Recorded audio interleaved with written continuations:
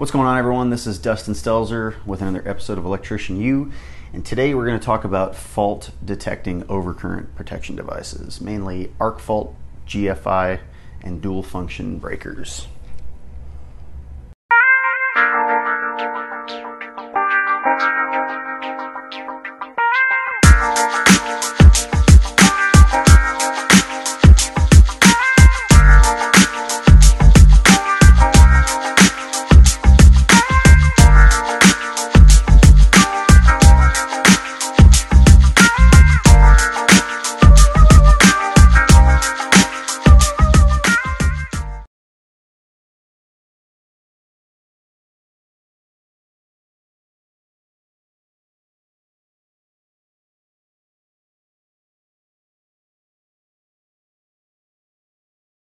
All right, so the first thing that I want to talk about is GFCI devices. It's ground fault circuit interrupters.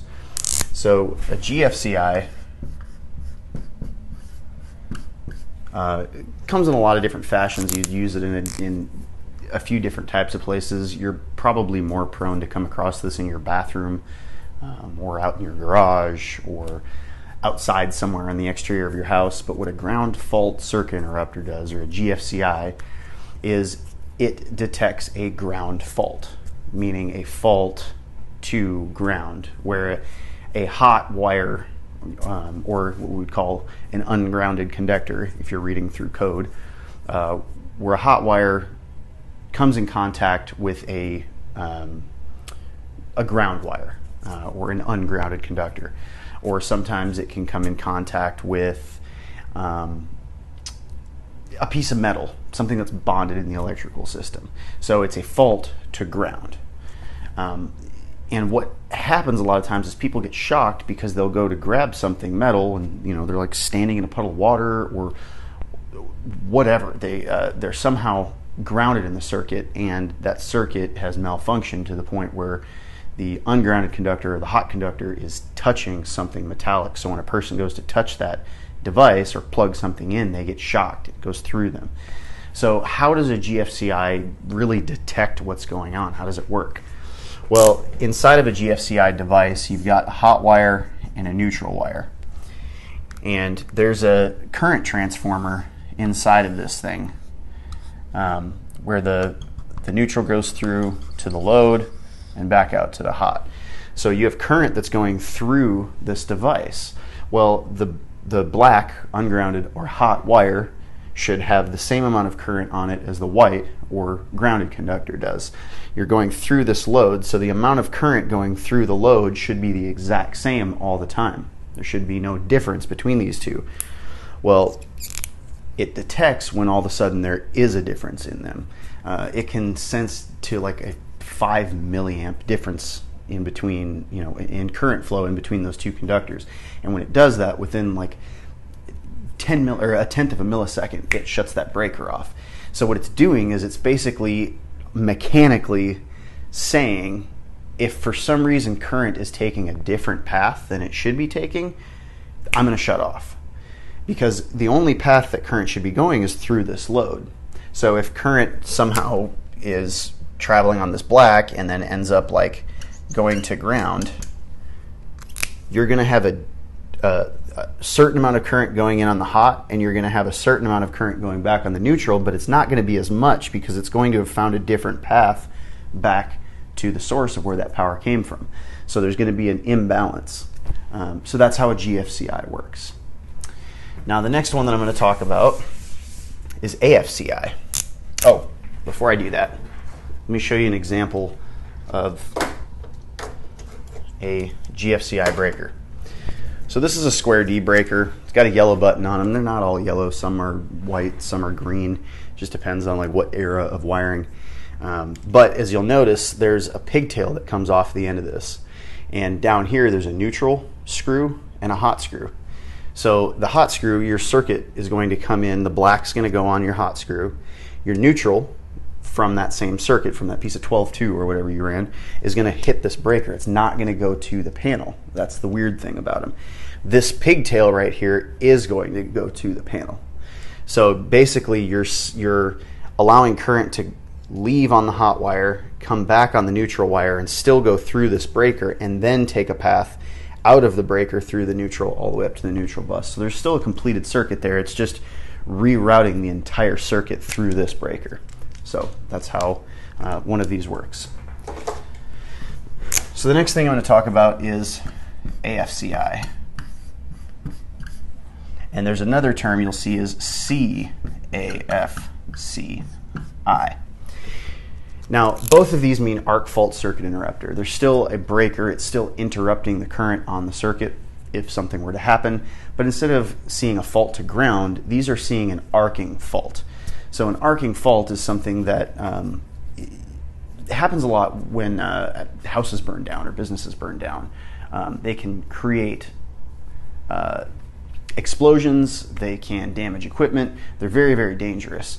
But more it's like fire protection than it is for ground fault where you're trying to protect equipment or personnel. This is more for setting ablaze to something. So an arc fault circuit interrupter has two ways that it can detect an arc. Traditionally, when these things were first developed, it was just series arcs. That means that you've got a wire and all of a sudden there's a break in that wire, but the wire continues. Like, I don't know, somebody like ninja jujitsu, somebody like Judy chopped the middle of that wire, and the wire is still almost touching.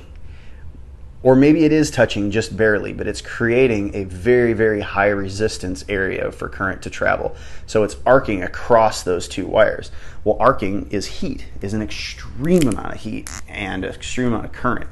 So it can cause a fire. It can set fire to something.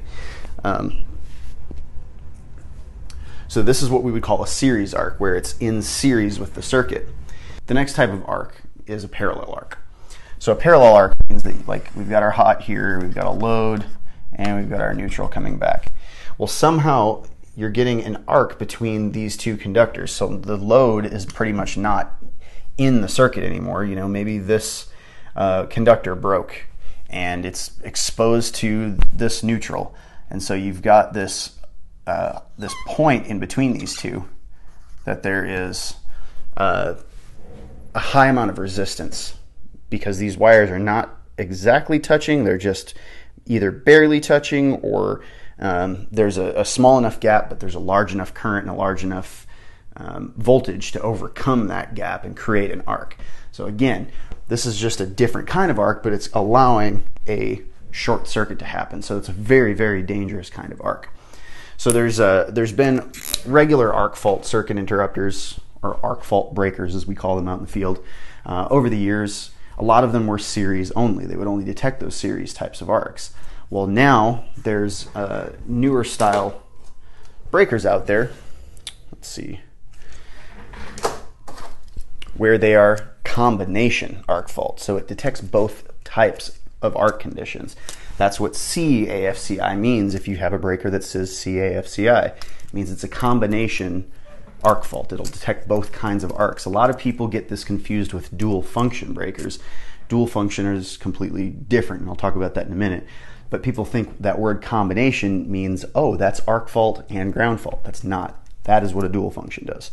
So in this particular example, we've got a combination arc fault breaker. And if I were to hook this whole thing up, it's still got a pigtail on it. So you would wire this the same way as that GFI breaker that I was telling you. You bring your hot that goes out to your circuit into the gold screw. Your silver screw would be your neutral that goes out to the circuit. And then this pigtail would get hooked up in the panel on the neutral bus. But it essentially does the same thing very differently. There's mathematic algorithms and like technology in this that's different from just the standard mechanical technology that's inside of a ground fault breaker. But this arc can tell the different characteristics between a parallel arc and a series arc. And so if you were to hook this thing up, you can actually see, like right here, it says PAR arc test, and this says SER arc test. So if I push this one way, I can test it and simulate a parallel arc situation and make sure that this breaker actually works. Or I can push it the other way and do a series arc condition and make sure, again, that this device is actually working. So anytime that you install one of these, you always want to simulate an arc. You want to simulate a series arc and simulate a parallel arc and just make sure that the thing's working. But that's essentially how they work, and why they work and why they're being used. Arc fault breakers are being introduced to every kind of circuit. The more new code cycles come out, the more environments, the more bedrooms, the more kitchens, the more like everything is getting rolled into arc faults. So I foresee in the 2020 code, there's probably not going to be very many circuits in a house that are not arc fault protected anymore. Unless there's some kind of piece of equipment that is going to cause nuisance tripping all the time, because that does happen. Just the nature of an induction motor or a switch. When you turn a switch on, there's a small arc that happens, and it doesn't really happen with most of the circuits that we're talking about. But like, say you have like a 30 amp motor and you're turning a switch, well, it's going to create an arc in there, and so that would trip an arc fault definitely. So there's still kind of developing technology around a lot of these inductive loads, or a lot of things that have a lot of current going through them, in being able to still power through the equipment and be able to recognize when an arc is dangerous, when it's not. So that's why we don't see a whole lot of 2-pole, arc fault breakers, which is what this is. This is actually a GFI breaker, but it's a 2-pole GFI. This is a 20 amp 2-pole GFI. So it does all of its sensing. Instead of just on one circuit, it can do it on 2 circuits at a time, or on a 220 load. So same kind of thing. The last type of fault detecting overcurrent protection device, or fault detection breaker, that I'm going to talk about is the dual function. And we say DF. Dual function is a new thing within the last few years that we've had to start putting everywhere in residences.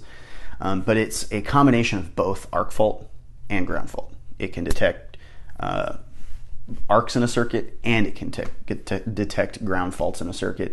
And there's some that can even do combination arc fault sensing and ground fault sensing. So they're really, really a good thing to have. There's not a lot of places in like most settings that you need to have a GFCI protection. It's usually around sources of water. That's the most common issue with people getting hurt, is that they're around water, they're standing in water, and they go to reach for something electrical and they end up getting shocked. They're making a connection to ground and currents going through them, through the ground and back to the source, rather than taking the hot and neutral, the path that we've given it, to and from the panel. So dual function is really only something that if you're in an environment, like say you're in a kitchen, and per code all of the countertop plugs in a kitchen have to be ground fault protected. Well, if you look in kitchens and arc fault in code in the section that talks about arc fault, those plugs also have to be arc fault protected. So you could put an arc fault breaker in the panel, and then you could put an actual GFI device on the countertop that protects all the other plugs. That's a viable method too. But the dual function breakers and the GFCI breakers and the arc fault breakers, they're all relatively the same cost. So it's almost a little bit of a cheaper option, or a more economical option, if you just go with a dual function breaker for those. So that's it. That's the difference between GFCI, GFCI, AFCI, and AFGF, which is arc fault, ground fault, or what we just call dual function. So let me know if you guys have any questions. I'm going to crack these guys open and tear them apart and show you what's inside of them, so we can kind of break down the how they work a little bit better. But I love you all. Appreciate your attention. Thank you so much for watching, and I will see you in the next episode.